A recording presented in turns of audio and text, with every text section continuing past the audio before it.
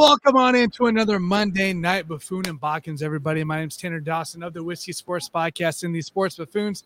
Joined with me is Mr. S.J. Cobe1, Scott Cobe of Let's Talk Sports. Scott, what's up, dude? I didn't get my banner from Nick. I don't have my Botkins Show banner I could point to, so I'm doing great, Tanner. How you doing? I'm good, man. You didn't get your own flag or anything like that going? No, I did not. Mr. Nick Bokkins is out on vacation, going to try to meet up with Johnny Cruz and possibly stay with him. So, I don't know. Maybe he'll go fix his internet, too, at the same time. We'll see what happens. Love you, Johnny. Great show earlier, by the way. Johnny and Ashton Booker went at it. It was a great show there. Cool stories. So, guys, we have, once again, another great show featuring Jim Behringer and Mr. Jonathan Grishman. Excited to talk with these guys about the current sports going on. And I do got one little surprise question for Jim that I'm hoping he'll answer towards the end of his time there. So we'll see when we get there. But I'm excited to talk with these guys. There's a lot going on in each sport. So, Scott, you had a request to do a little announcement before we start. Yeah, shout out to Dan Harris. There's going to be a lot of changes in Let's Talk Sports. Everybody now is a general manager of Let's Talk Sports in one area or another.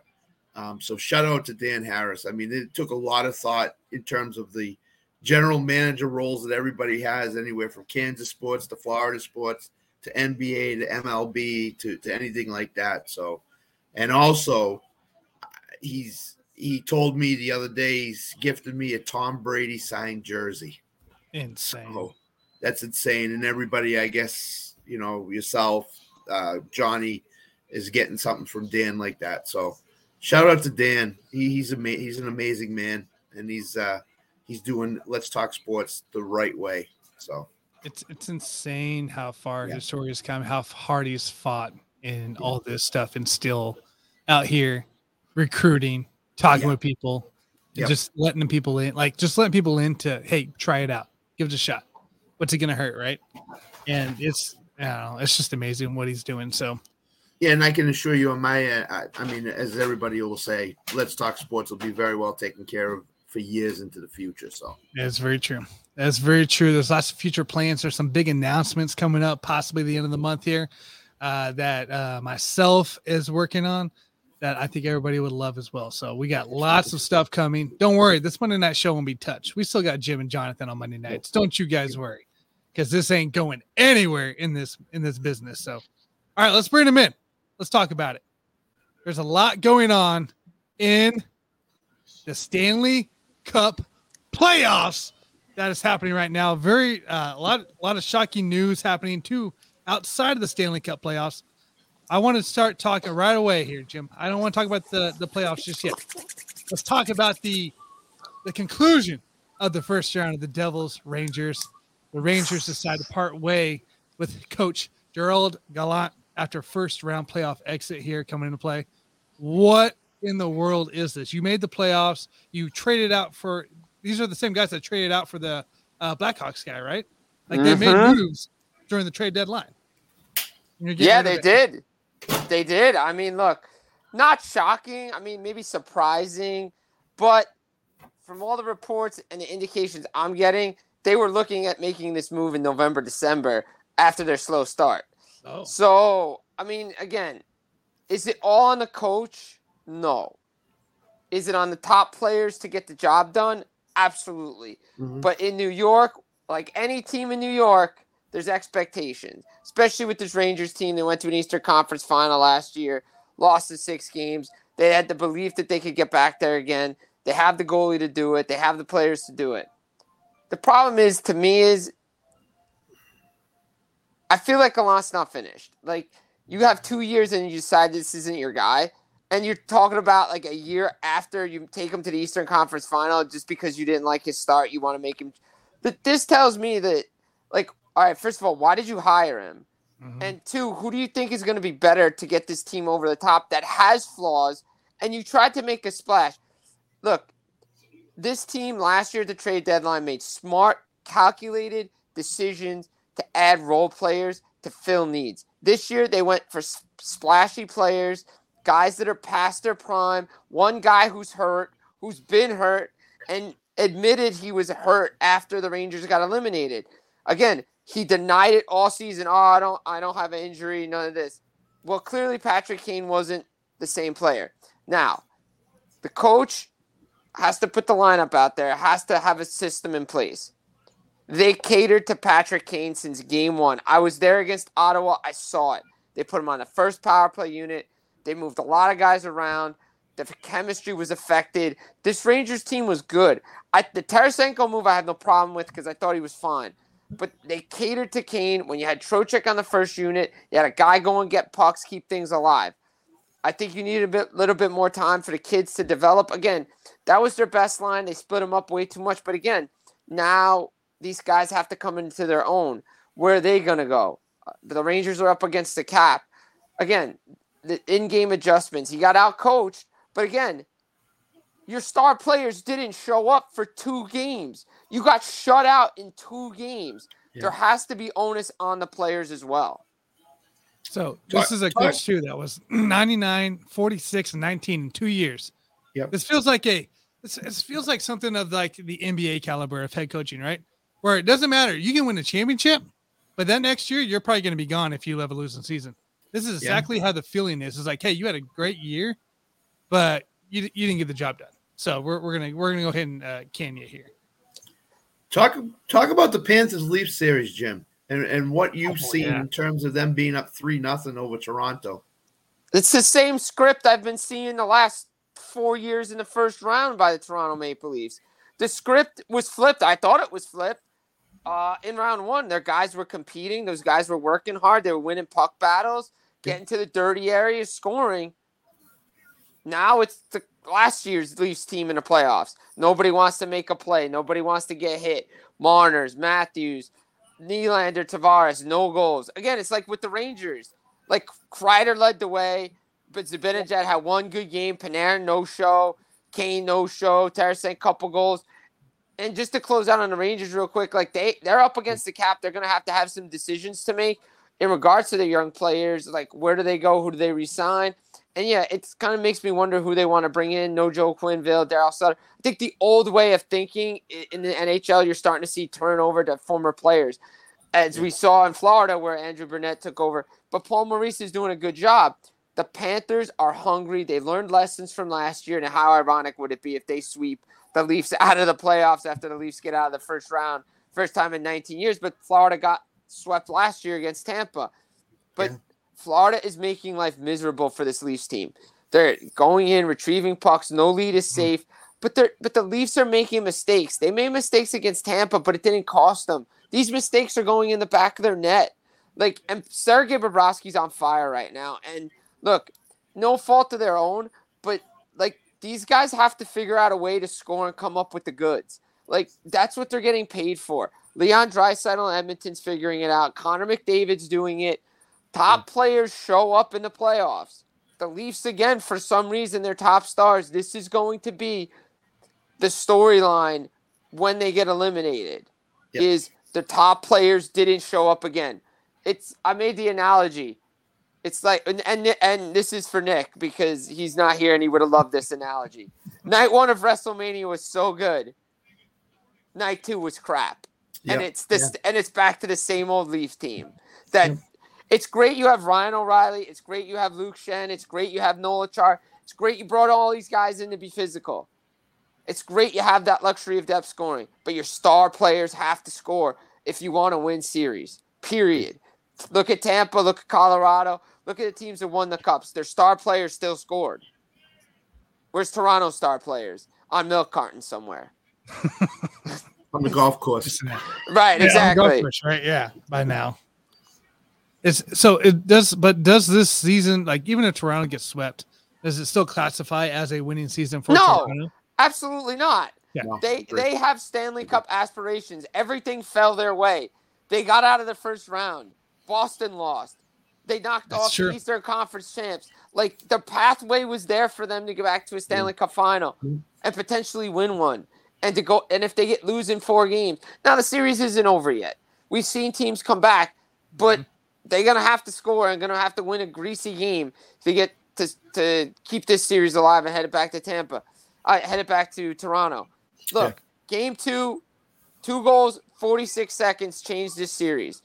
Toronto, stupid plays at the blue line. Just get the puck in the neutral zone and get it deep. Same yesterday. Matthews trying to flip it in, trying to do something stupid. Get the puck deep.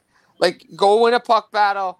And I think that the fact that Matthew Nyes isn't in this lineup hurts this Toronto team because he was doing that stuff. That's what he was there. He's had a couple goals. He was playing well, but he was digging and he was grinding and he gave this Leafs team something. But their players are just not showing up right now. Meanwhile, Florida's players are. And you could see it in the overtime. Nobody wanted to touch Sam Reinhart. Okay, he gets the puck and scores. Game over. Yep. That's so, right. Yeah. New Jersey, Carolina, was it just simply a change of venue? Or what was it that led to New Jersey scoring 8 goals against Carolina in Game 3? I think a combination of both. I think Nico Hischier kicked his team in the ass when he said after the game, we need offense, and it starts with me. Like how Toronto's top guys didn't show up. Devils' top guys didn't show up in the first 2 games. I think it was the emotion of – I could scratch Game 1, emotion coming off Game 7. I thought that was going to help them, but then I should realize it's the Devils. When they always play the Rangers, their first game after playing the Rangers, they always lay an egg because it's the Rangers, and it takes so much out of them. Game 2, I was surprised at the result because they had such a first – good 10 minutes, and they didn't have puck luck. Like, Dougie Hamilton's shot goes off the post on a power play. Freddie made a couple of unbelievable saves, but then they came out firing. The top guys started to show up. Jack Hughes. And I said this from the beginning. Luke Hughes needed to be in this Devils lineup. After Game 2 of the Rangers series, I thought he should be in the lineup. After Game 1 against Carolina, he needed to be in Game 2. This Devils transition was so much better with him in the lineup. He's a great puck mover. He's quick, speedy player. And the Devils' offense, it showed. He had 2 assists. He looked good. Yeah, the mistake on a power play. Okay, but Dougie Hamilton has to come off the wall and help him out a little bit. But it's a 50-50 mistake on that. You still can't make that play on a power play. But still, he looked good. But the top guys showed up. Timo Meier scored.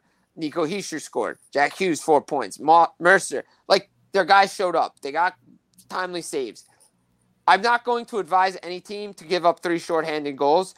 Yes, they won. And history. And how weird is this? Teams that give up 3 shorthanded goals in the playoffs win. Players that score 4 goals, their team loses. So, I don't know. Like, the Hurricanes and Devils combined for 4 shorthanded goals yesterday. It's crazy. Weird Stanley Cup playoffs this year. Weird things in the NHL happened this year. But the Devils got things going. Maybe the crowd, they fed off the crowd a little bit. Home series. I expect Carolina to be better. I expect New Jersey to fix some mistakes. But again, still a home series. Road team still has to win a game right now. So it's still a series. I think New Jersey, to be honest, New Jersey can get this tie back going to Carolina 2-2. Nice. We got Tufel out here. Fellers, what's up, Tufel? Yo, what's up? What up? One of my favorite right there. So you're thinking we get a tie then. So you're thinking, like, whatever reason New Jersey likes to do this, apparently now. They did the first round. They had to come back to finally win the series. Are they going to have to do – are they doing the same thing essentially? Yeah, I guess so. I guess they're going to do it again. I prefer to not do it the hard way, but right. Hey, look, Carolina was a faster team at home, and they struggle in Carolina. I mean, this is the 5th series these teams have played in the playoffs, dating back to 2001. The Devils have 3 wins in Carolina, 2 of which came in 2001 when they went to back-to-back Stanley Cup final. That was the year they lost to Colorado, and the other win came in 2009. So, I mean, it's a tough building to play in for New Jersey, but they have to figure out a way to win there if they're going to want to win the series. So, you got to play a simple road game. I think Luke Hughes being in that lineup will help now. But they have to give up, not giving up shorthanded goals, score a couple power plays. They got 1, but I always say it's negated because you gave up 3 shorthanded goals. So, again, this could hopefully doesn't wreck a goalie's confidence. We saw that last year with Edmonton and Calgary with that high-scoring affair. Markstrom has not been the same goalie since he got lit up by Edmonton, even though Calgary won. So, again, we'll see what the Devils do. But, it's a fun series so far.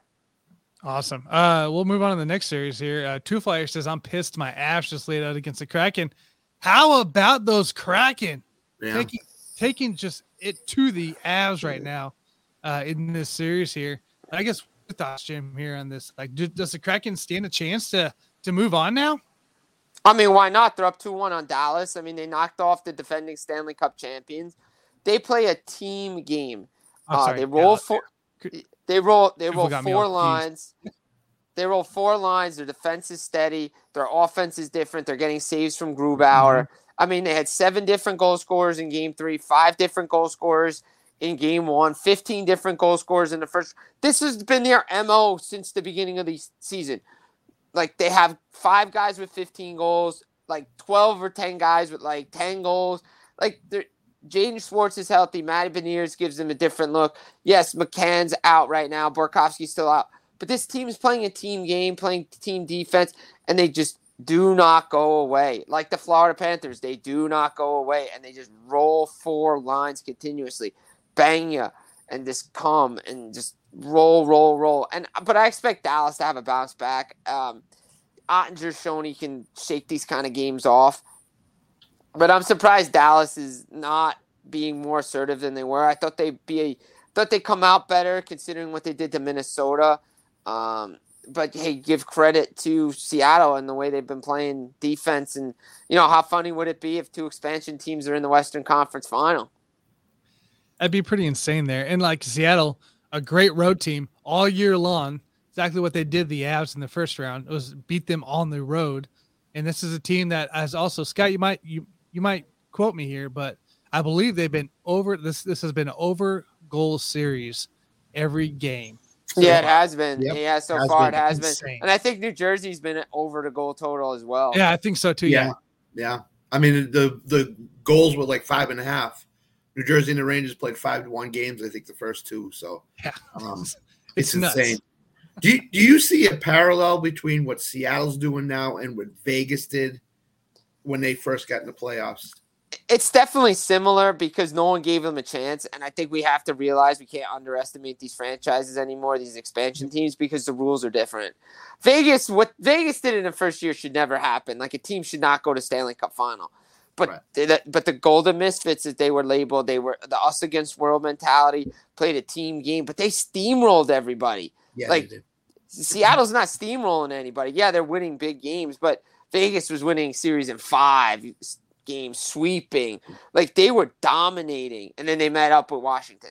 And, hey, we know it was the summer of Ovi. So, and that was a great summer because, man, those clips are great. But look, good for these expansion teams, but then the success happens. And then that's why, like, when Vegas didn't make the playoffs or lost in the first round, it's like, we're not supposed to lose here. Well, yeah, but you're not supposed to be in a Stanley Cup final in your first year of existence either. Like, all these teams before you had to go through growing pains. You're not going through the growing pains. You're going through some growing pains along the way. So there's going to be some growing. Last year was a growing pain for Seattle. Mm-hmm. Now, the West is very tough to get through. Can they do it again? Vegas has shown you can sustain it. Yeah. Again, it's going to be tough because that division is tough. And who knows if Seattle even gets back to the playoffs next year. Right. Agreed. Yeah. So the final matchup here of the Stanley Cup playoffs that I have not been paying any attention to in this one is the Vegas-Edmonton matchup here. Tied 1-1. Currently playing tonight. It is 2-1 Vegas at 16 in the second here. So they're just starting the second here. Going to play. So what is this matchup? What's the key? Is this going all the way? Like, what are we seeing here? I mean, this probably has 7 games written all over it. But Vegas got to stay out of the penalty box. I mean, the Edmonton Oilers power play is the best in the National Hockey League. Regular season and now postseason, I believe they're 16 for 24 on a power play. Like, lock it in when they have a power play, it's a goal. Like, and Draisaitl, 13 goals in the playoffs, leads the points, leads goals. McDavid is ridiculous. But, Vegas is giving them, everything and more. The problem is it's like with Toronto, we talk about star players. Well, what we've been saying about Edmonton for years, goaltending and defense. Edmonton scores the first goal, in Game 3 like they did in Game 1, they gave it right back. Like that, you can't do that. Like their defense is not good, and you have a $9 million player in Darnell Nurse who is constantly on the ice in bad positions, and goals are scored against. Again, tonight, as we record, Marchessault's second goal late in the first period, out of position, guy in the slot, and they score. I mean, he did it in LA. I mean, they were paying for his potential, but his potential is not even $9 million. Unfortunately, he's not that good. In my opinion, he makes too many mistakes to get paid that much, and he's always out of position. And that's what's going to cost the Oilers a chance to play for a Stanley Cup is their goaltending and their defense. Their power play and their offense is great. We know that. But you have to stop the puck. And Vegas is, right there with them. Jack Eichel's having a great series. Mark Stone, Marchessault, all those guys. It's a fun series to watch. What do you got, Scott? So go back to Florida for a minute. Do you believe in the East Carolina, New Jersey winner is probably going to get to the Stanley Cup Finals? Or do you think Florida can throw a monkey wrench into that? Why not Florida? I mean, look, Bobrovsky's locked in. I mean, he's playing like he's the $10 million man. I mean, Florida's got the will and the skill. Now, if they sweep, maybe time off hurts them because they have so much momentum right now. And we've seen that in the past. But, New Jersey has a chance to get there. Why not? Why doesn't Carolina, to me, overall, I think could match with Florida. Florida's going to do what Carolina is doing to New Jersey, especially. And I saw that in the regular season against New Jersey with Florida. They like to manhandle them a little bit, play a little bit more physical, shut down that speed game. But it'd still be a fun series Right. if New Jersey gets there. But Florida has a chance to get to the Stanley Cup final like they did in 1996. Do they win it? I'm not sure. It depends on who they play. But again, if they sweep and the Devils go longer, is the time off going to hurt them? Mm-hmm. Right. And we've seen that. It usually does. Gotcha. So the Nick Barkins take would be Florida, Seattle in the Stanley Cup Finals. Would the NHL love that or not? That would be. I mean, not to say it wouldn't be a good Stanley Cup. And by the way, Seattle hasn't been in the Stanley Cup Finals since I believe 1919 or 1920. Well, it was the old Metropolitans when the Metropolitans won the Stanley Cup in 1917. By the way, the only expansion team ever to unveil a Stanley Cup banner on their opening night of existence. They unveiled the Metropolitans Stanley Cup banner from 1917. Cool. That was kind of cool. Yeah. That was cool. Yeah. So, I mean, look, hey, an expansion fan, that means the first time Stanley Cup winner if it's Seattle and Florida. Yeah. Mm-hmm. I mean, it'd be kind of cool, to be honest, because the Stanley Cup final will be back in Seattle. Right. I mean, I think it would be cool, but again, we got to get there first. Listen, I'm a big fan of Seattle. I wouldn't mind seeing them make the Stanley Cup final. What they're doing is amazing. So, yeah, I think it would be pretty cool. So, all right. We got a couple comments here from Tufel. He says the Avs won their first year, though it was a moved team situation. Screw the Oilers for the record. Also, remember Florida got their asses swept in the finals by the Avs. So Tufel is just a little bit of an Avalanche fan. Just a little bit, but also don't forget the Quebec Nordiques moved to Colorado. It was, it wasn't an expansion team; it was a relocation. So, and Carolina, and by the way, that Nordiques team that moved to Colorado was pretty good, and probably should have won a Stanley Cup as a Nordiques team. But they just didn't have the goaltending. When they got Patrick Waugh, everything kind of fell into place for Colorado. So it'll be interesting to see what happens. And Carolina was formerly the Hartford Whalers, so. Yeah, exactly. And Carolina won in 2006, so it took some time. It took Tampa time to win a cup. They came into existence around I believe 92, 93. Same with San Jose. So it took them some time. Well, San Jose still hasn't won one, but they went to a Stanley Cup final. Yeah. So, it takes teams time. But again, I wouldn't mind seeing Seattle in. It'd be kind of cool. But again, got to get there first. Long ways to go. Well, yeah, Florida did get their butts handed to them, but if I do recall, the last 2 games in Florida were a lot closer than the first 2 games in Colorado. Yeah, it was. Especially Game 4 that went to triple overtime. Yui Krupp, game winner. Tufel says, "Thank you, Canadians, for pissing Roy off."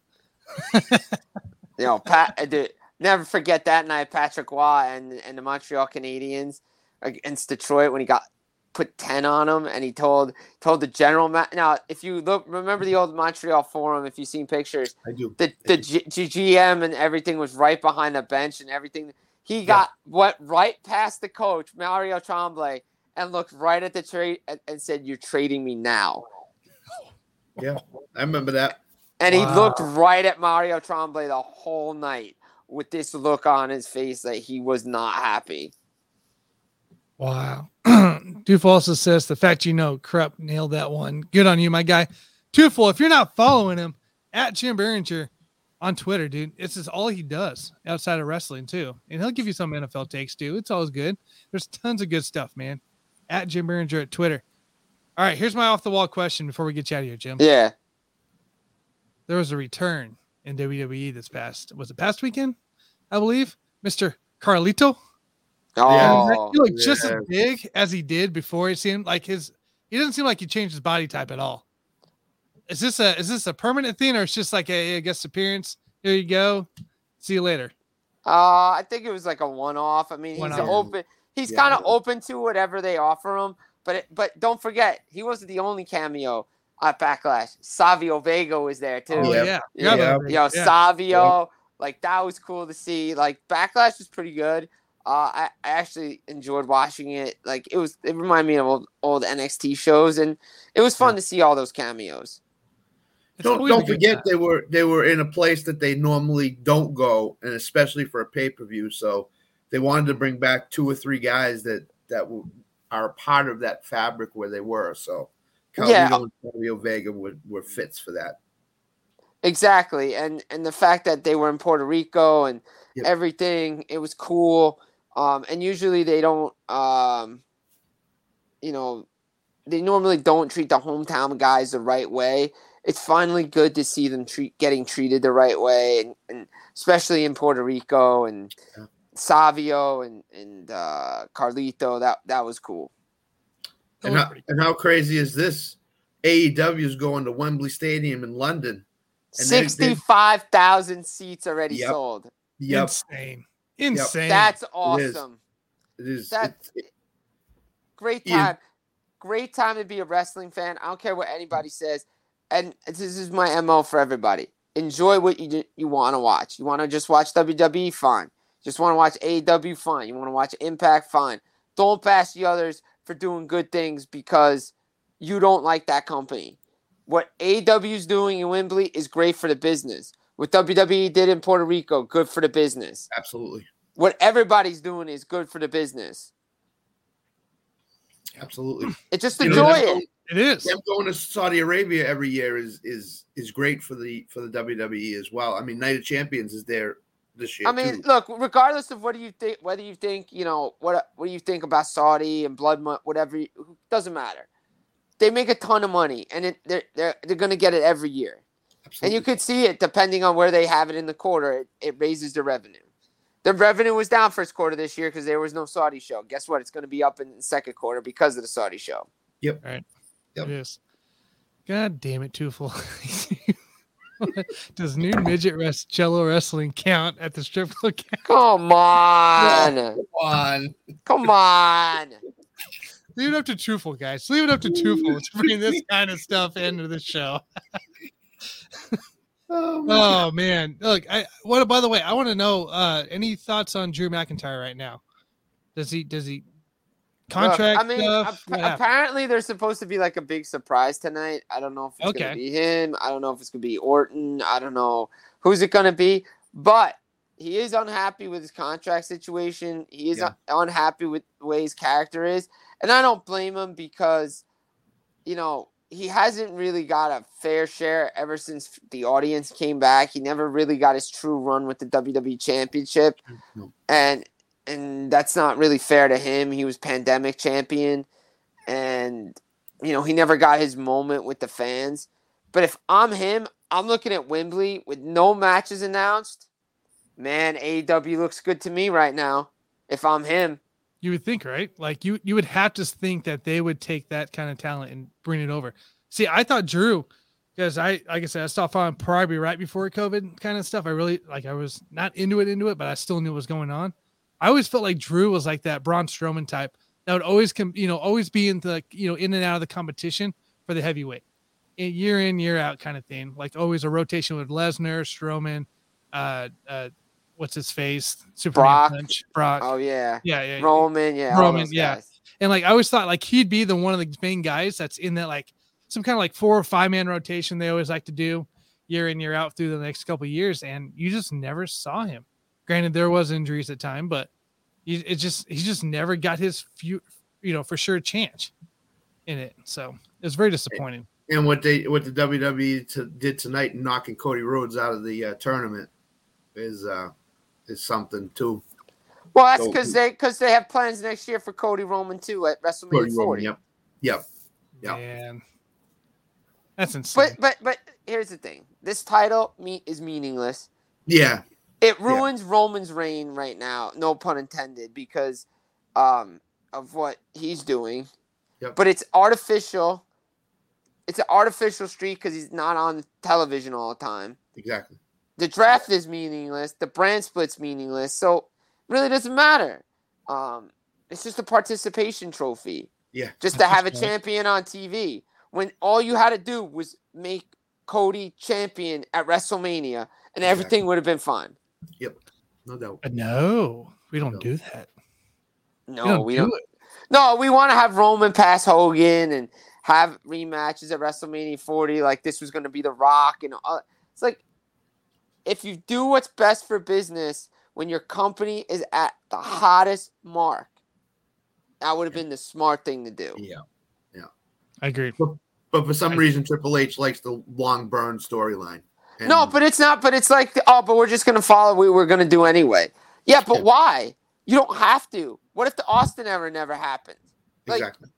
Like you're going to keep the belt on Shawn Michaels? That would have been stupid. Oh, Austin had to win. Absolutely. Cody needed to win because you could have had matches. Yeah. Yes, you could have. There should have been more with it, but we don't. We don't do that way. No, not at all. Oh, man. All right, Jim, we'll get you out of here, man. Appreciate you coming on, talking Stanley Cup playoffs with us, WWE, AEW. Always enjoy your stuff, man. Go follow him at Jim Behringer on Twitter, guys. You'll catch everything that's breaking. He's got you. Absolutely. Check me out there. Guys, always a pleasure to be on the show, closing a busy Monday out with you guys. That's right, man. Appreciate you, Jim. Have a great Monday. Have a great week, dude. You too as well. Keep up the good work, fellas. Thanks, man. See you later. Bye-bye now. Bye. That was Jim Behringer at Jim Behringer, everybody. Go follow him. Always a great time. Scott, man, I want to ask you one question before we move on here. And we talked about a little bit on In the Hoop here. I want to get your thoughts here on this Nuggets Suns deal going on. Joker last night. The Suns owner got up, decided to stand up for whatever reason, hold the ball, stand up, and Joker just kind of shoved him lightly to the side. Nothing big. Buddy Mike thinks it's a full run our test situation going on to play here, and I don't understand that yet. But no, I don't. Okay, whatever, dude.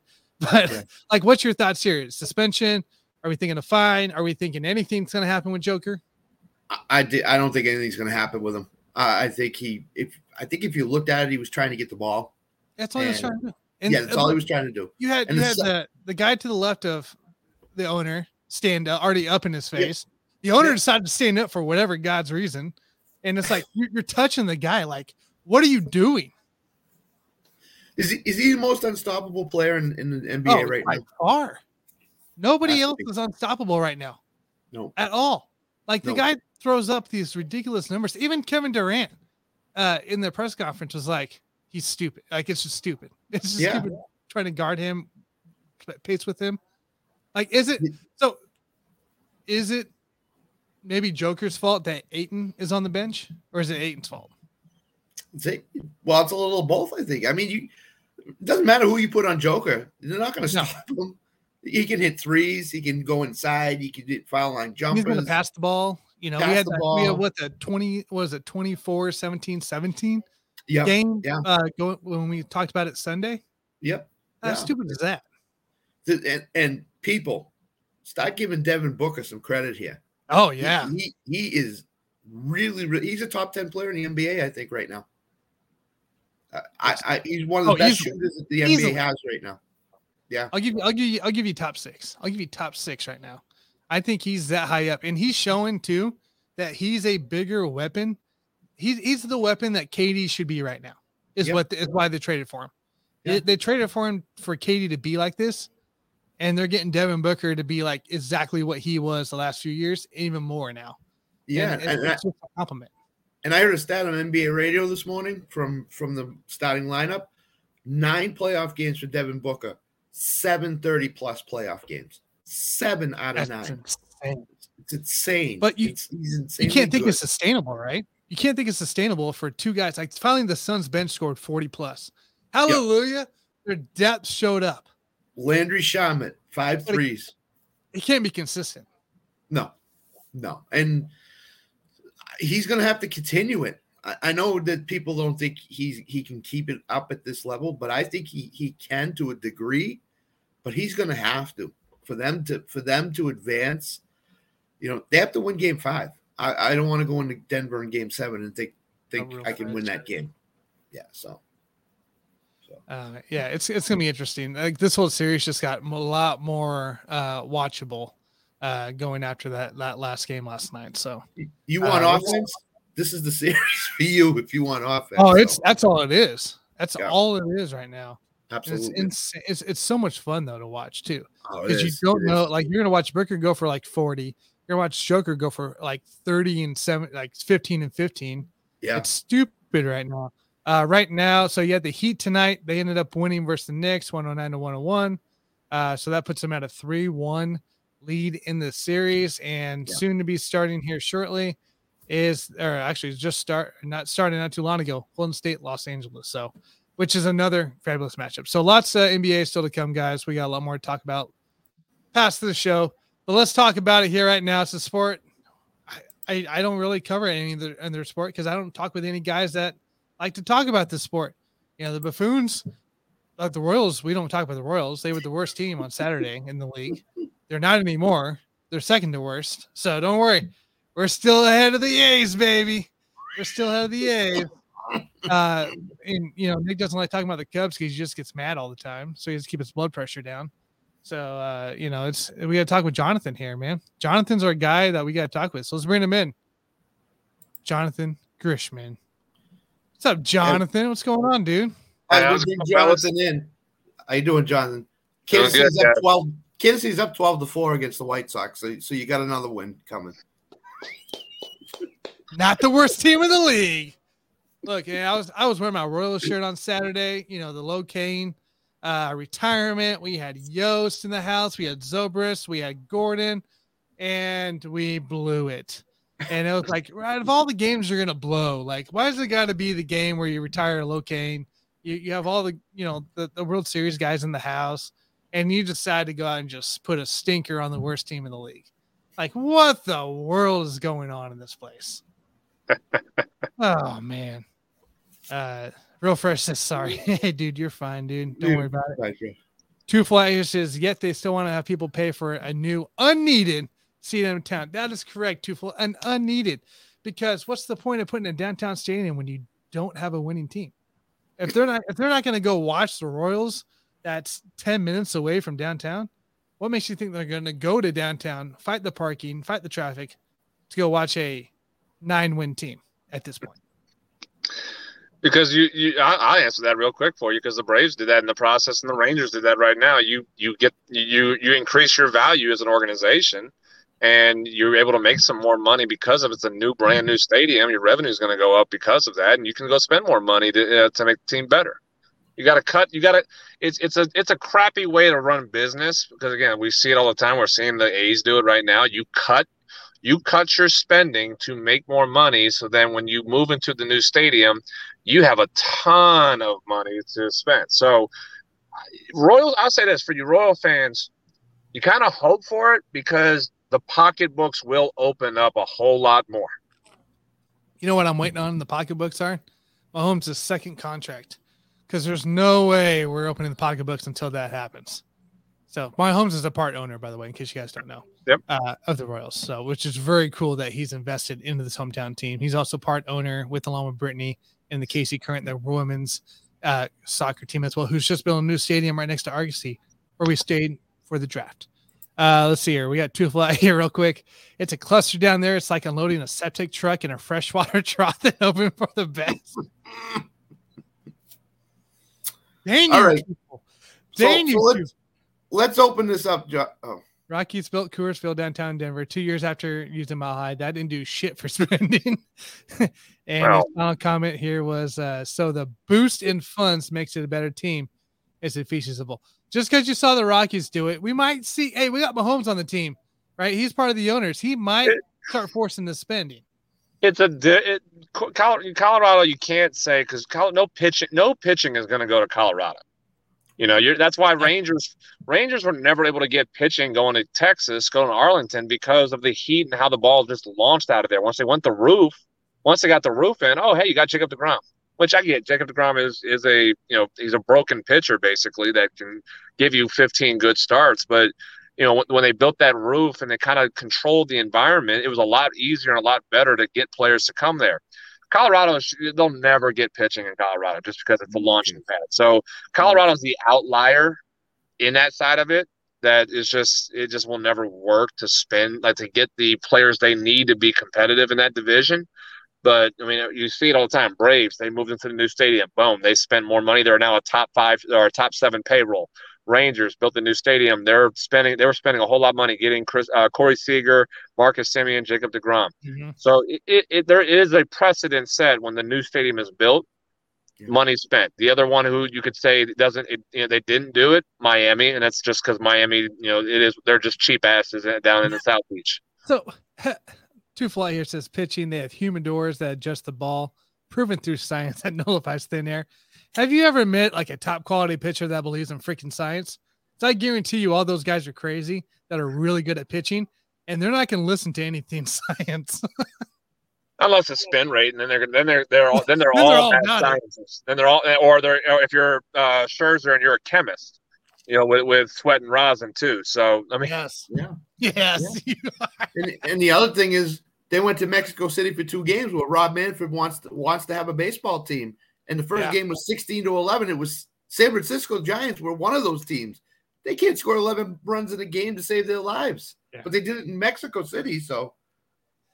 Yeah, those guys did okay. Real Holiday, Goose Gossage. Yeah, they did okay. Not everybody will, though.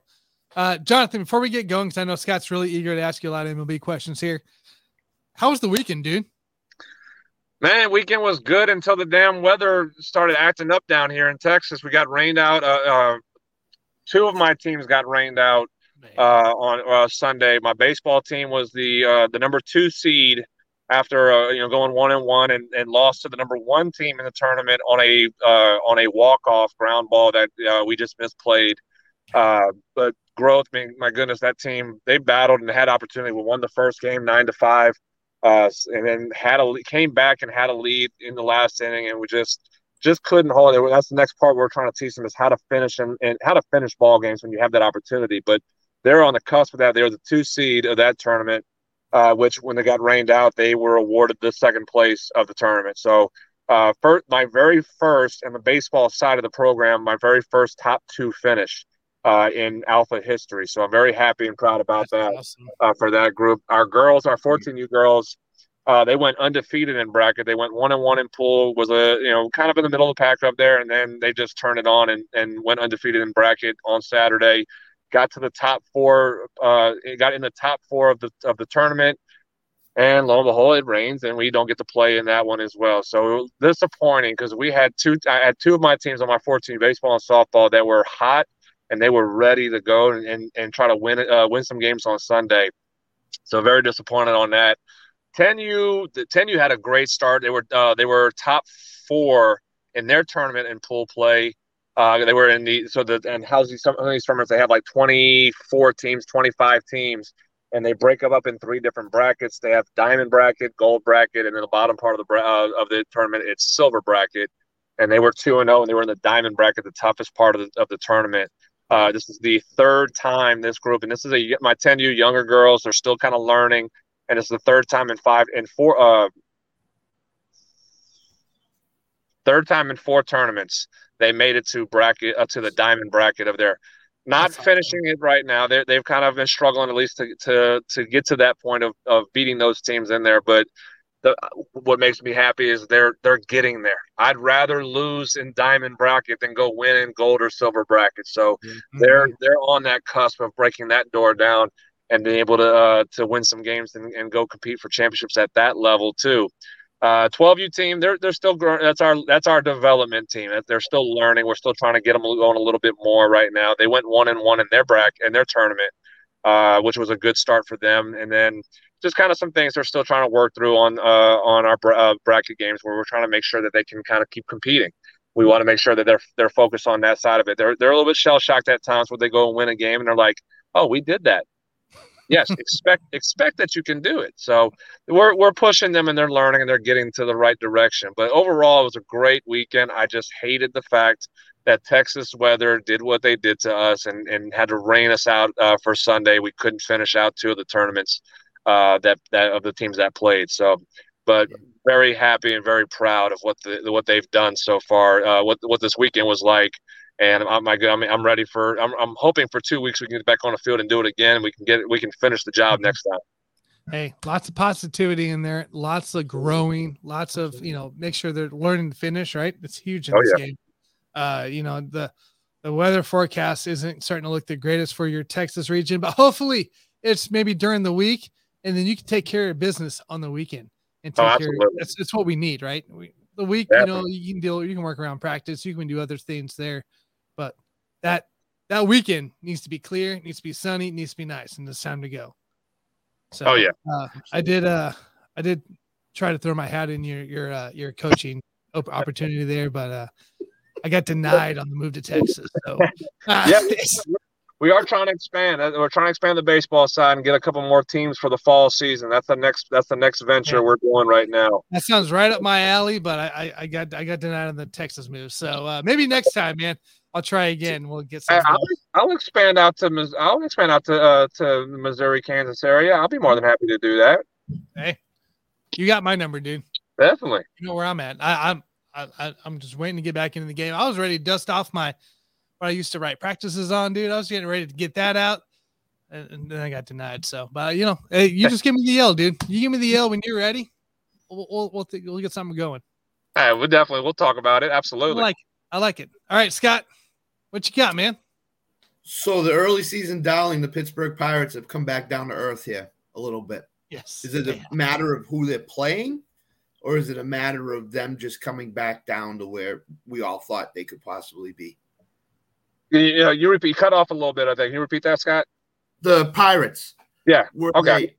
Are they a victim of who they played, or are they a victim of who we thought they were and just came back down to earth?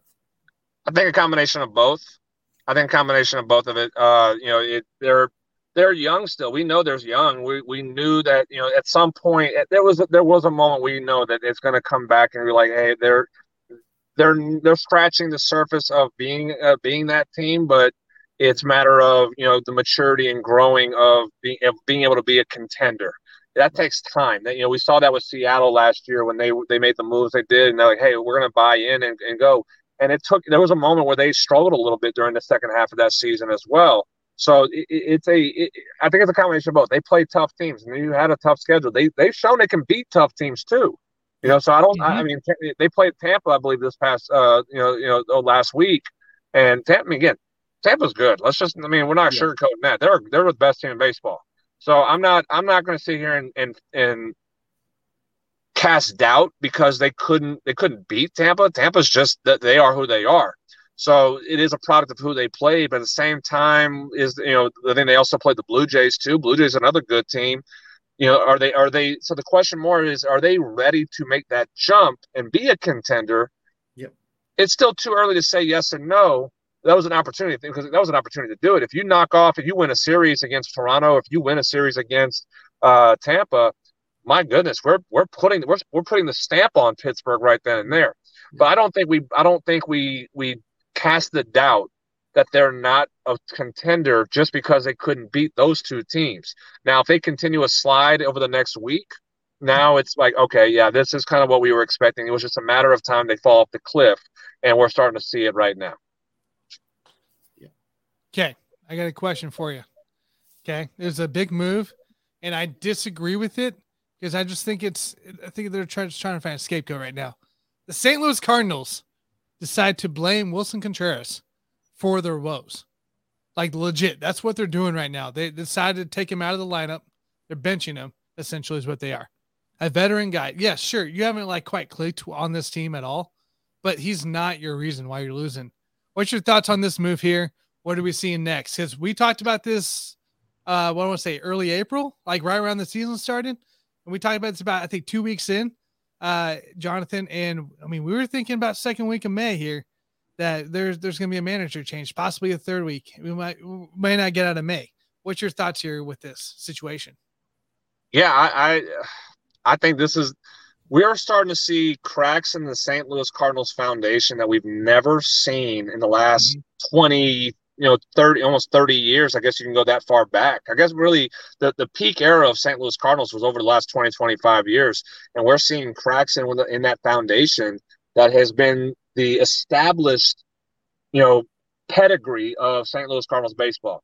When have we ever seen dysfunction in Cardinals than we have seen in the first month and a week and a half, first month and a week of a season like we have so far?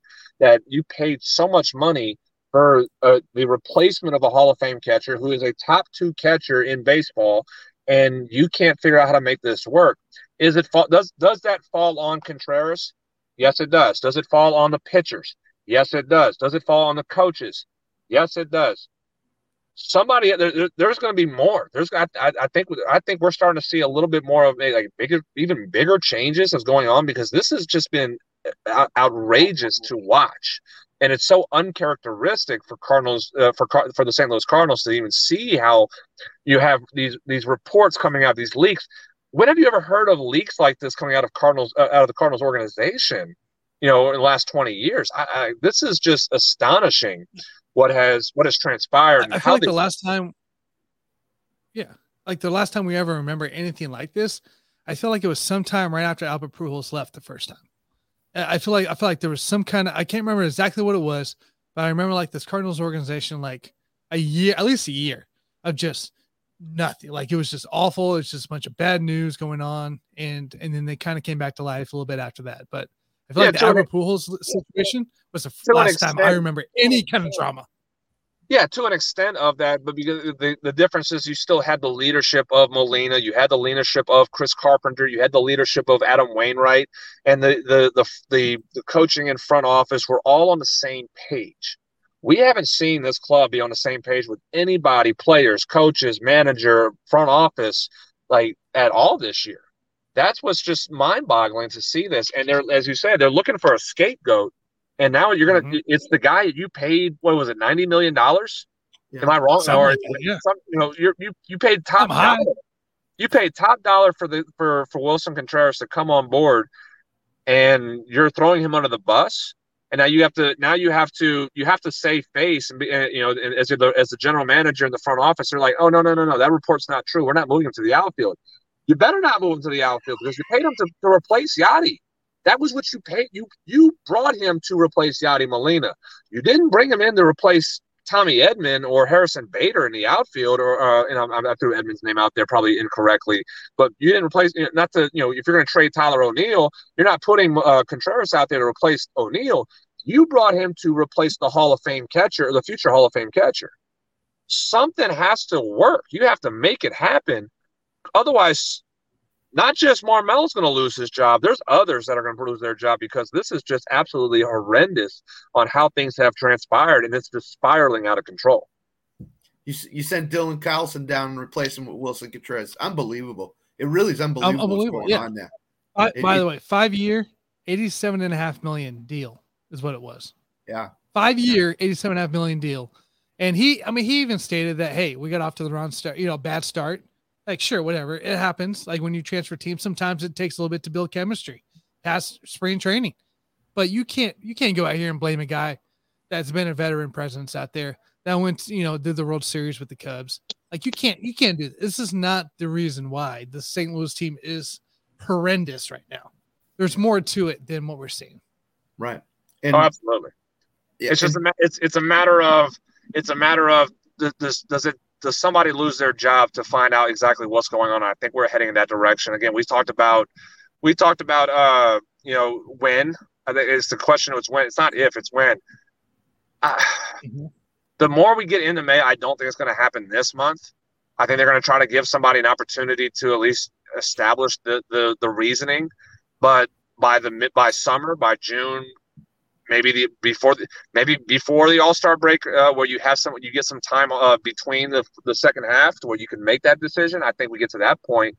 But the more we get into May, I don't think it's going to happen now. But it's going to happen at some point, though. Yeah. Another disappointing team, the Cleveland Guardians. They lost to the Tigers tonight, 6-2. Their offense just is not clicking. What do you think is going on in Cleveland? It's kind of I think we're kind of seeing just the flaws of the team. Like they were a good offensive team, but they were still like you had Ramirez, who was one of the better. That's the puzzling about Cleveland is Ramirez has still not been. He's not been that great hitter this year that we saw him last year. I mean, again, he was one of, if not top 3, top 5, hitters in baseball. Right. He hasn't been close to that, and that's the problem for Cleveland as far as offensively. If your number one guy, your top guy is not producing, you're going to struggle.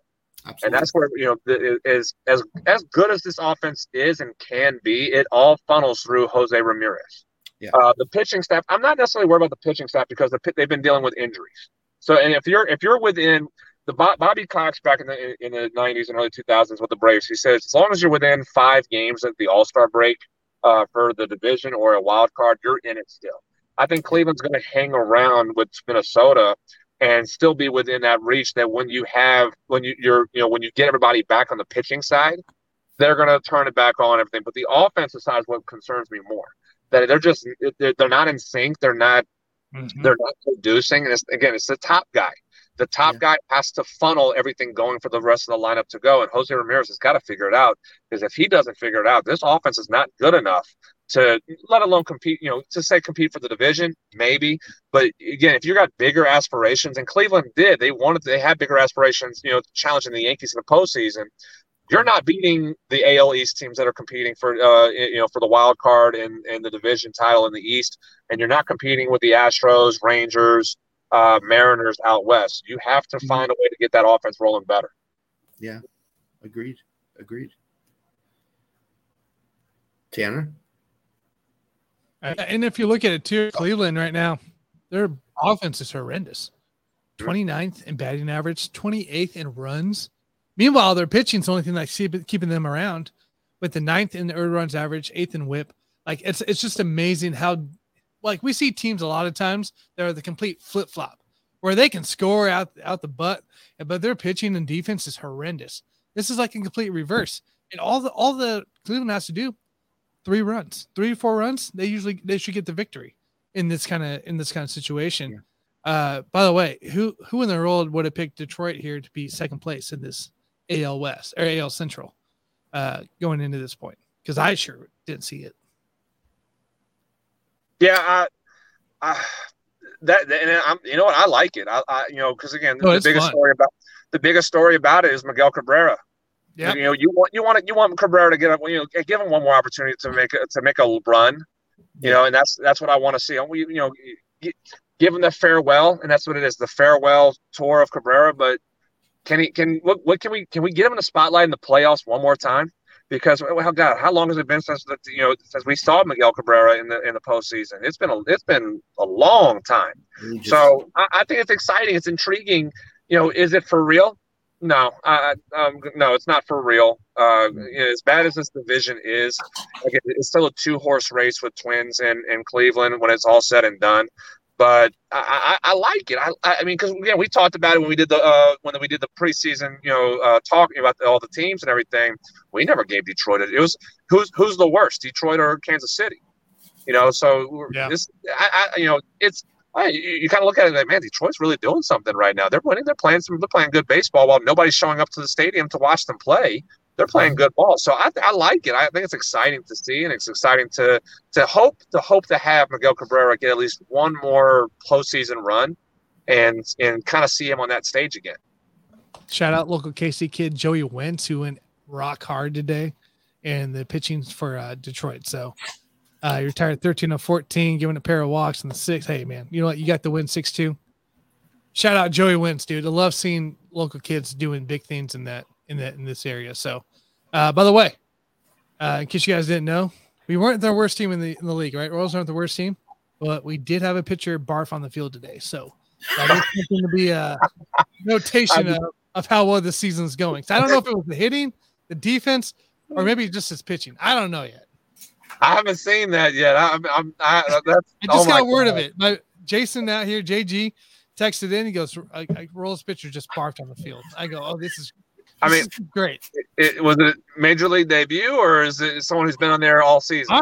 I thought it was somebody that's been around. Now, we had our guy, I believe it was his second start, got beamed yesterday right in the face.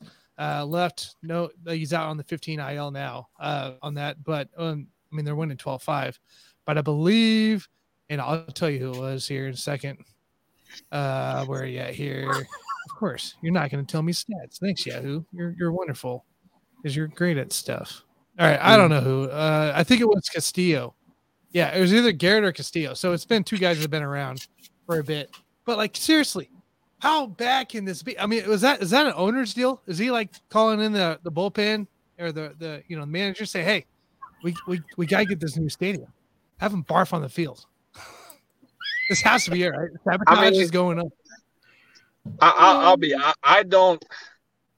I've reflected. I've always thought about if I would have had my major league, if I would have been able to get to the major leagues, how I honestly couldn't say. I wouldn't have been that nervous to the point where I would hope if I felt I got to the point where I was going to throw up on the field, I'd run to the dugout as fast as I can. I don't care if it causes a pitch clock violation or whatnot. I'll pay the fine for my pitcher later on or whatnot. But my goodness, like I said, I don't have a word for that. I really don't have words. I don't know, man. Like you play in the the minors. So the minors are they can have fairly packed stadiums. Not that I don't think the Royals minor leagues had any. From what I heard last, at least up in Omaha. So I don't know. I don't know what's going on, dude. I'll give you a phrase. It's the most Royals thing that could ever happen. Oh no. I mean, you did something that the Oakland A's didn't do. No, the Oakland A's didn't. They have possums running into there. All right, let's finish this out here. I want to talk about the Yankees here, their struggles, their worries. I know we talk about them every freaking week. It's like the Los Angeles Lakers. You just got to bring them up at some point here. Look, even Boston's out here with the 8-2 stretch right now in the last 10, Scott. Scott, I know you're happy right now. So, but you got a 4-6 last 10 stretch. You're still on the positive differential, but your team stinks. They can't close out a game. Garrett Cole is about to go rip somebody's head off in the outfield 3 times a game. What are we doing there in the Yankees? What is going on? Are we seeing the biggest downfall from a year in, year out now?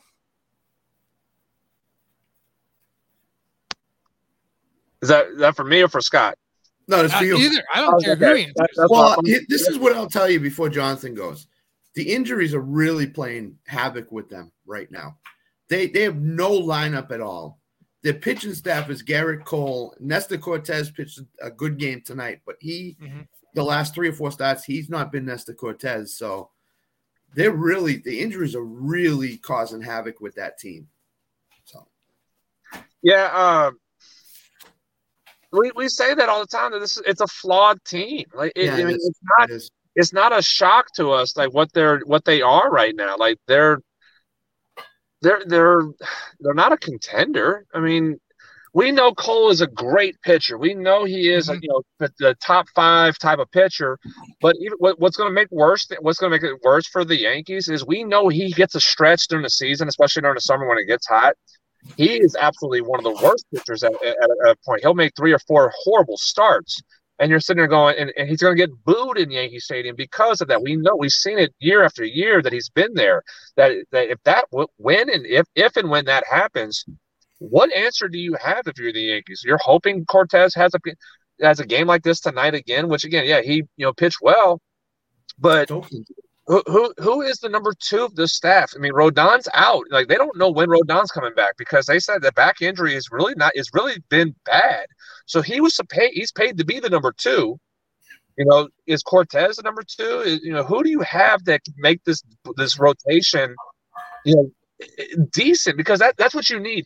To even get yourself in the conversation in this division with the East, you have to have a good pitching staff, especially with a team that can score. I mean, I know they're still beating up on the lineup too, and they have a lot of holes in the lineup, but they can still score runs. They put 7 runs up on the board, so they have that opportunity to do it, but you can't score 7 every night, and you can't expect your pitching staff to keep to give up 7-8 runs and still win those games too. So there's a lot of issues beyond the injuries. I know a lot of Yankee fans who have been saying, well, once we get healthy, we'll see what this team looks like. I don't see it. Sure. We are seeing the Blue Jays. We're seeing the Blue Jays kind of, fulfill the hype that we've heard for 2 years. We, from them that's a good team. They're kind of figuring it out a little bit more as we go. Tampa is just the hot team when we just talked about they're the best team in baseball. They handled the Orioles again, tonight. A team that's pushing themselves into contendership as well. Yeah. Where do the Yankees fit to make that run with the players they have and with the holes they have on top of the injuries they have?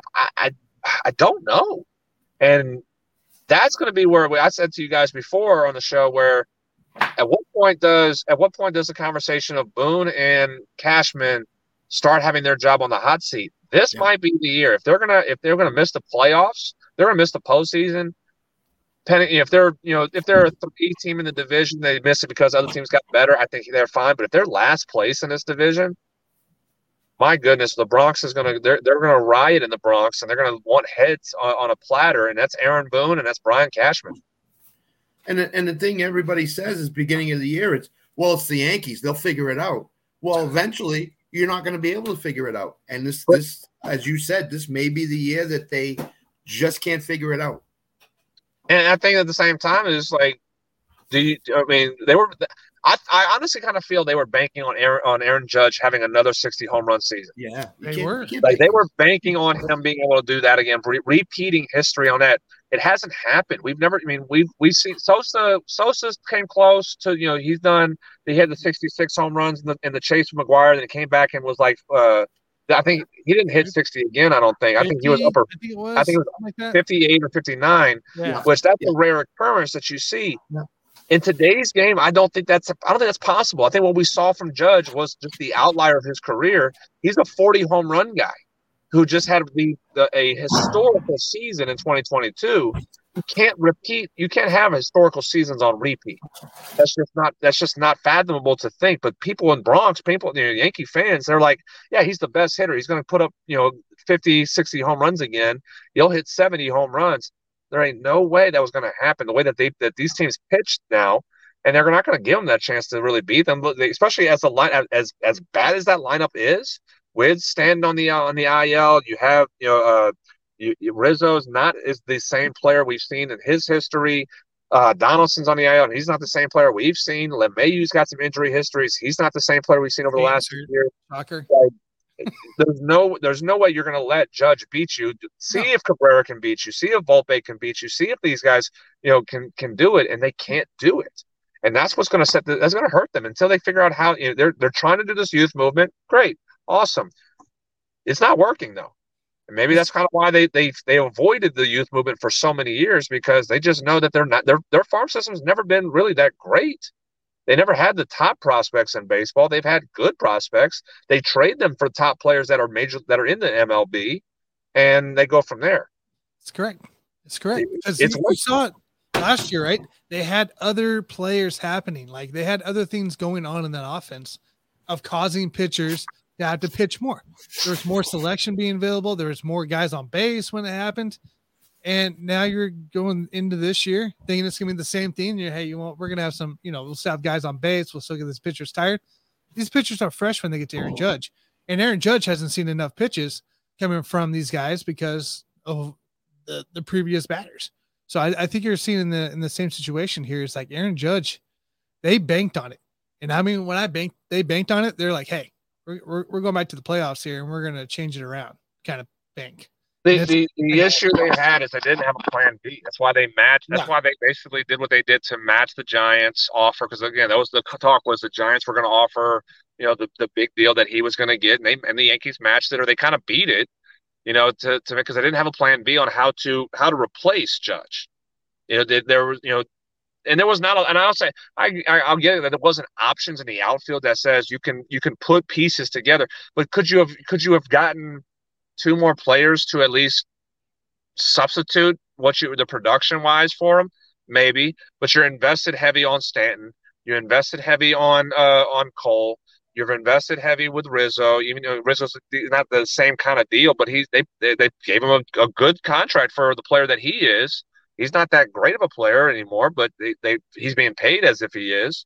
So I mean, they've kind of made some questionable.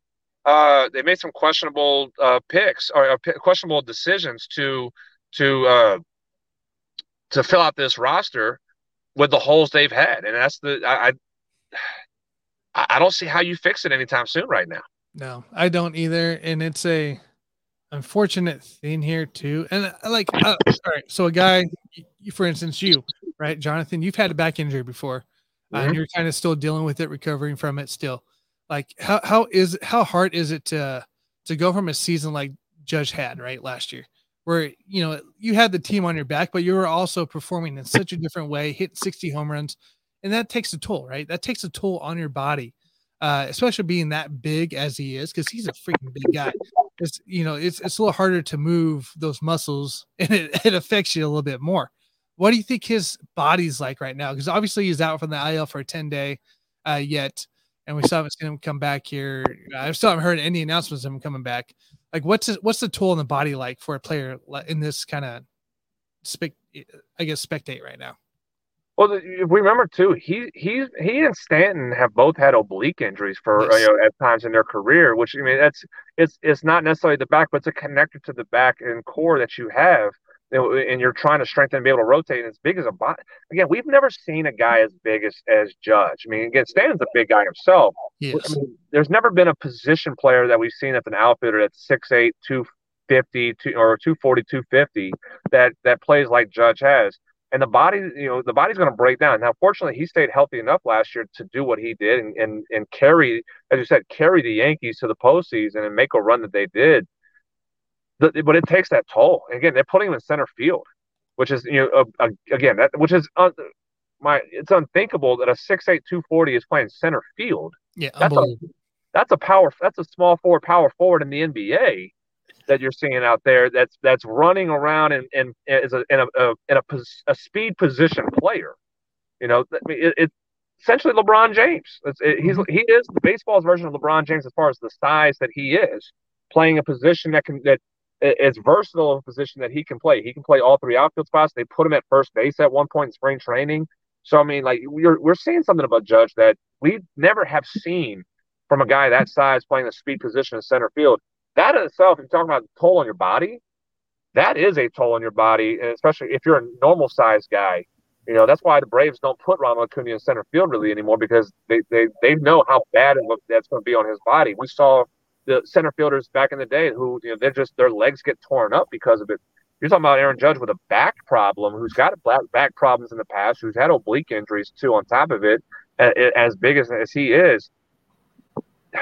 I would be concerned if I'm a New York Yankee front office after committing to as many years as you did to get him, because you had no choice. You didn't have a choice to do it, because if they let Judge walk to San Francisco, they're burying their career. The Yankee front office had to do it because, again, they didn't have a backup plan, but two, you couldn't let him walk. They just named him captain for the reason of what he is. But the body, again, I'm not 6'8", 240. I'm 6'2", 215 now, but my playing days as a first baseman, third baseman, I was, and even when I was an outfielder, I was 205, 210. So and my body couldn't handle a lot of the abuse that I put through. You're talking about a guy that big, that size, playing a speed position, and with the power that he can generate. Yes, that body is going to take a beating now in the first year of a contract. Imagine 6 years, 7 years down the road of that contract, what his body's going to be as well. That's true. It's going to be kind of a panic mode if you're thinking like you've invested, 10 plus years, 11 plus, 12 years, 13 years. I think it was 13 years contract he signed to stay with the Yankees with the injury history he already had. That's a problem. And I would be concerned if I'm the front office of the Yankees, knowing that you committed that many years to a guy who is going to break down because that's just the history he's already had. You see Stan, he's kind of that way right now. Stan can't stay healthy, and he's a big guy too. He doesn't play the outfield position anymore because he can't do it. Stanton's never stayed healthy either. Like he had two good years, and then he's never stayed healthy since he signed that big monster deal. But he had the injury history in Miami as well. Like he was. Yeah, that's what I'm saying. They signed the deal, and it was injury time from there on. He had great years in Miami, but he was still injured. Mm-hmm. Yeah, and another guy you could put in that category, Byron Buxton. Look what he's doing now. He's DHing most of the time now, so because he gets hurt. So, it's just amazing to me, like just with the way things are with Judge. Like it's a guy, there's capability. Like you said, LeBron James, right?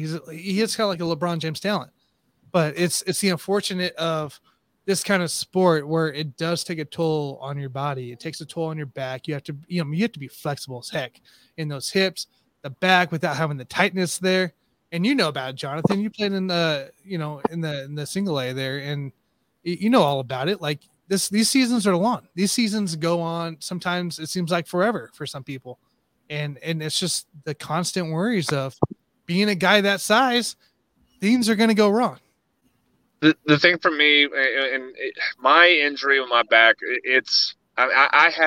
we've all watched sports. I had the same injury that Tony Romo had surgery on, that Tiger Woods has multiple surgeries on, and ruptured disc in my back. It wasn't muscular that I had. So, but that's what we've seen with Judge has been muscular, and that's why it's a little different. It was hard for me to do the things that I did for so many years playing through my injury. A big guy like Judge who has as much muscle mass as he does with the muscle injuries he's had. I mean, that's tough. That's very hard to do when he did, and being able to stay healthy enough to be able to continue to have success. That was the biggest question mark before last year. Can he stay healthy enough to have success, and can he sustain the success when he is healthy? He answered those questions for one season. Well, here we are again now. Here we are. We're kind of revisiting those questions. Can he stay healthy? Can he produce when he does stay healthy? Well, right now, the injury questions are kind of popping back up, and the production is not the same. Again, unfair to say that the production does not match what he did in 2022. He'll never match that again. No doubt. But the question is, how can he be the 40 home run hitter that drives in 110 RBIs? In bat 280 to 300 like he did. Batting over 300 last year. Almost won a triple crown. Yeah. I think the realistic, can he bat, let's just say 285. Let's round up to 285 to 300. Can he be in that range with 40 home runs and 110 RBIs? That's more realistic. I think they need to shoot for him to be as successful as he can within the contract he is. If he can produce that, I don't see anybody having a problem. But when you have the unrealistic expectations of 60 home runs, 330 batting average with 130 RBIs, and I might be going a little bit overboard on that. That's not realistic to sit there and say, especially a guy who has the muscular injury history that he's had throughout his career. Yeah, that's true. That's true. Yeah. It's things to see, things to come. We'll see when he gets announced back off the IL, and I'm interested to see how effective he looks too. I mean, he's already banged up. It's early in the season. It's going to be interesting to see how long he lasts here going into June and July. So things to come. Jonathan, what you got coming up this weekend, dude? Not as much, not as busy this weekend as I was this past weekend. I mean, I drove all over DFW, even with the rain as much did. So I'm I'm still mentally exhausted. It was supposed to be kind of a slow day for me today with all the practices, and I still had to do a little bit more than what I really wanted to do. So I'm hoping a little bit lighter weekend for me, which we only have one team playing this weekend. So, yeah, and I'm not going to be coaching that group. I'm going to be sitting there watching and evaluating. So it'll be a little bit lighter. I might get some more rest than what I have done this past weekend. Didn't get any rest this past weekend, I'll say that.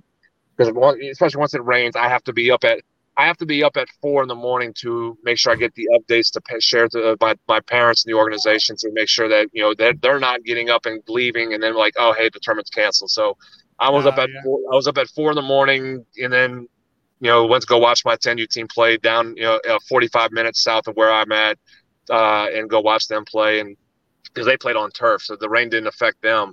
Still, but being up at 4 o'clock and waiting for updates, that was not fun. So rest is what I need a little bit more of, but it is what it is. It comes with the job. But one team playing this weekend in a tournament, and then my 16 and 18U teams, they're still ramping up, practicing right now. We're hoping to do a scrimmage this weekend. Mother's Day is kind of throwing us a little bit of a loop with schedules to do that, but we're trying to get them ready for their season starting up at the end. 16U starts at the end of May. 18U starts at the beginning of June. And then you're talking about being busy. When June rolls around, I'll be traveling 3 straight weeks out of the state of out of the state of Texas, going to Oklahoma and Louisiana a couple of times here and there. So I'm trying to make sure I can get a little bit of rest before that happens. But so one team in action this weekend, watching them and kind of seeing things going and getting things progressing. And that's my focus is still using that word, and our development is progressing forward and growing what we need to grow. That's awesome, dude. Hey, it's all fun, right? It's all fun in the end. It's going to be a blast. It is. It's fun. It's tiring, but it's going to be a blast. I'll say, look, it is fun, especially when I see the kids get the success that they've worked for. And, I can look to the parents and say, this is why. This is what we're doing. Buy in. That's the hardest part of what I do is not convincing. I don't want to use that word, but it's selling. Selling the plan that we a lot of these organizations in youth sports don't have plans. They just go do, and they never explain and understand to parents like what the plan is for the now, the present, and the future.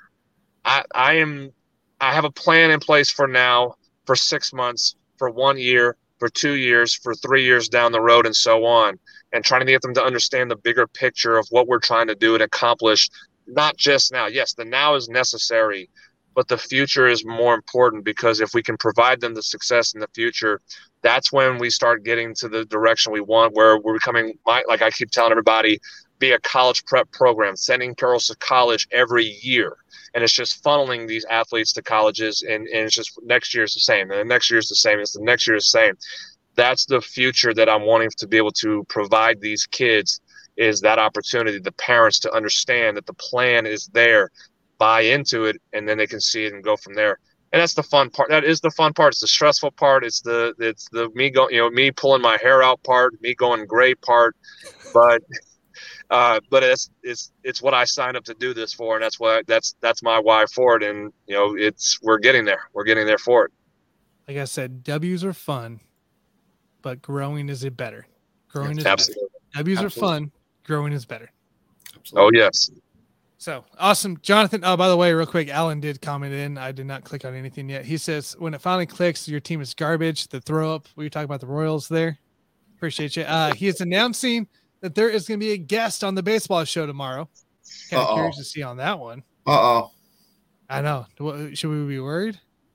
Should we be worried, Alan? That's what I want to know. That's intriguing. That's a Rodon, just that there's going to be a guest. The guest. That's an intriguing tease. I'm intrigued by that. Curious, right? Excited for 3:00 tomorrow. Then. Yeah, right? Absolutely. Rodon commits this entire year. That's very true, Alan. And Logan Gilbert has a perfect game going through 5 against Texas right now. And Alan's watching that intently. He is. They're in the mid-6 right now, and there's still a perfect game going to the bottom of the six here. Can't say that word, though. You can't say those 2 words. That's what he did. Alan, come on. What he did. He just jinxed it. I didn't have to jinx it because he jinxed it already. So My goodness. Alan one day will learn. Probably not. It's funny. I learned. The superstitious ball player in me is cringing because those two words don't ever say anything like that. Just let it be. Just let it go.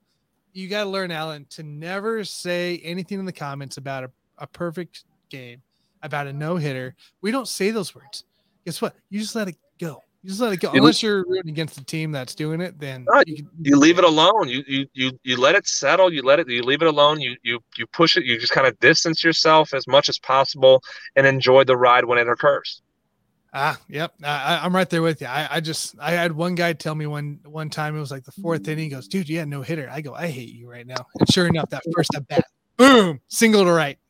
I'll say this real quick. I had one of my going as far as on the softball side. One of my girls last year, she was in the midst of a no hitter, and she comes up to me. She kind of realized it, and she goes, "Hey, I've got a no hitter going, don't I?" I'm like, "Shh, shh, shh." She goes, and she's freaked out by me. I literally did shush her on the field. I was like, she goes, what? Freaked her out for a second. Like, what? I'm like, oh, just like I didn't say a word. I just kind of shh. I pointed to the dugout. Just then, I'm just like,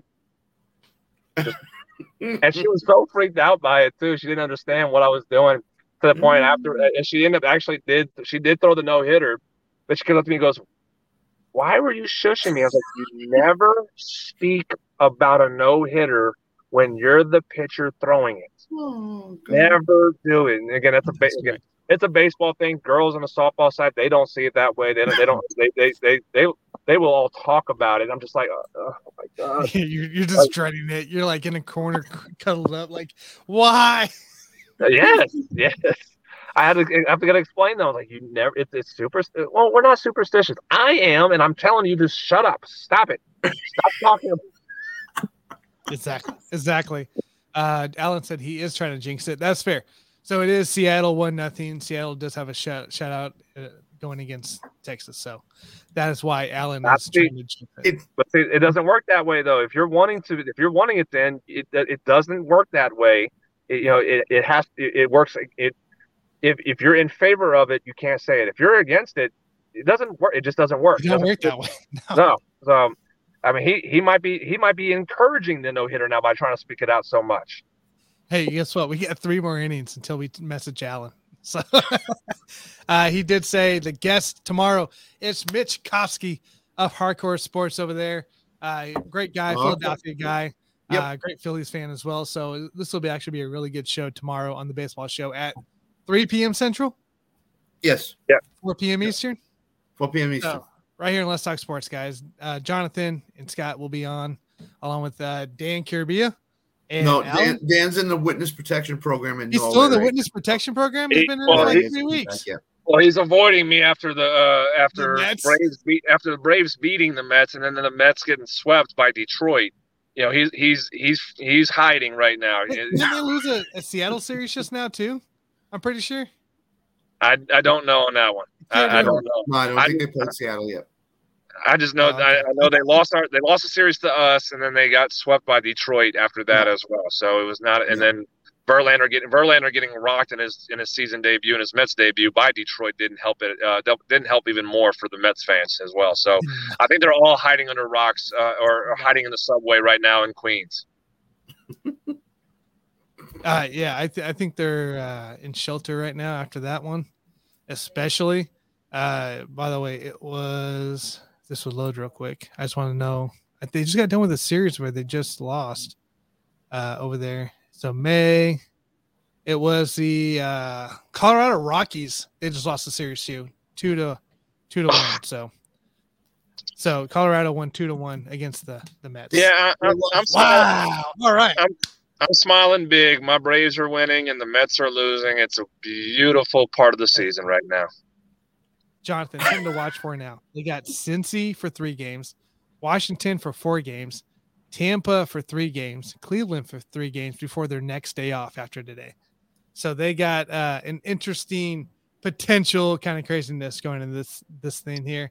Alan says, Jonathan, champagne at ready with the Braves having the only winning record in the NL East. It's great. He's not going to pop the champagne. He's not going to do anything with the champagne. The champagne's stashed far away until that final week when they clinch. If I know Jonathan well enough, he'll say it's only 40-something games into the season. There's still plenty of time left for things to go. I'm smiling happy, but I know, again, we saw the Braves, last 2 years struggle out the gate and find a way to win. Yep. We're a little bit different right now doing it this way. We're kind of – Braves fans are a little bit in shock right now. We don't really understand what's happening. We're so used to being 10 games under 500 by the All-Star break, and they're like, oh, wait a minute, we got to play good ball now? Okay, cool, we'll do it. We're this is the best – I think I saw that this is the best start the Braves had since 2000. Yep. So this is a little bit brand new for us Braves fans, and we don't really understand what's happening right now. But we're not complaining. No. But we're not celebrating a world championship right now. We're going to wait till October, and when that final out in the NLCS does happen, I'll pop my 10 bottles of champagne and have some fun like I did 2 years ago. That's right. Yeah, I'll wait for it. All right, everybody. Jonathan Gershman, appreciate you hopping on. Love talking to you every Monday. We'll catch you next Monday, dude. Sounds good, guys. See you, dude. See y'all. Yep. And Alan ruined it. Base hit. Thank God. There goes the no-hitter. Alan got his wish. Oh, man. I tell you what. Things happen. Alan. My man, I appreciate you joining me. Anytime. Filling in for Mr. Botkins out here. It was a blast. It was wonderful to have you on. Great talking. Big shoes to fill. Great talking MLB, talking NBA with you. The few things we don't talk about right now is the NFL, because it's kind of the dead point in the season, really. Like we're not late enough to talk about fantasy football or the start of the season, and it's just not like we're past the draft. So there's other great stuff going on in the sports world. Absolutely. NBA and NHL playoffs are coming to a climax here, and they're getting really good. So that's right. Hey, Scott, what do you got going on this week? Where can we find you? You got the baseball show tomorrow with Jonathan, Mitch, and Alan. We got a Wednesday morning newsletter with Alan and myself. And then Thursday, the Scott Cove show with, I think, Chuck Foreman's my guest Thursday night. So that'll be really interesting. Nice. And then Friday, got an off day. And then in the Hoop Saturday with you and hopefully the returning JG. So Mr. JG. Sounds like he'll be back this time. So Okay. Not too concerned about him being back here. Guys, you can find me Wednesday night. Actually, I think I'm going to be Wednesday, I guess, early afternoon, early evening, I guess it was, late afternoon, on the Ash show over there on Let's Talk Sports. I'll be on with Ash, so that'll be a fun time there. Catch me Wednesday night with the Buffoons. We will be starting at 8 p.m. Central, 9 p.m. Eastern, right here on Let's Talk Sports in the Sports Buffoon channel. And then in the Hoop on Saturday or Sunday, still be to be determined there with JG, Scott, myself. And I think you should expect probably a show from me some point this week as well on my Whiskey Sports podcast. Still up in the air what I want to do. I took a little last week. I kind of took a break. This week I will put out something. I don't know what yet. We're going to put out something, though. It's going to be a blast. So everybody make sure you hit like, subscribe, follow. As Botkins would say, be a friend, tell a friend. We will catch you next Monday night, guys. Everybody have a fabulous week. Catch you guys later.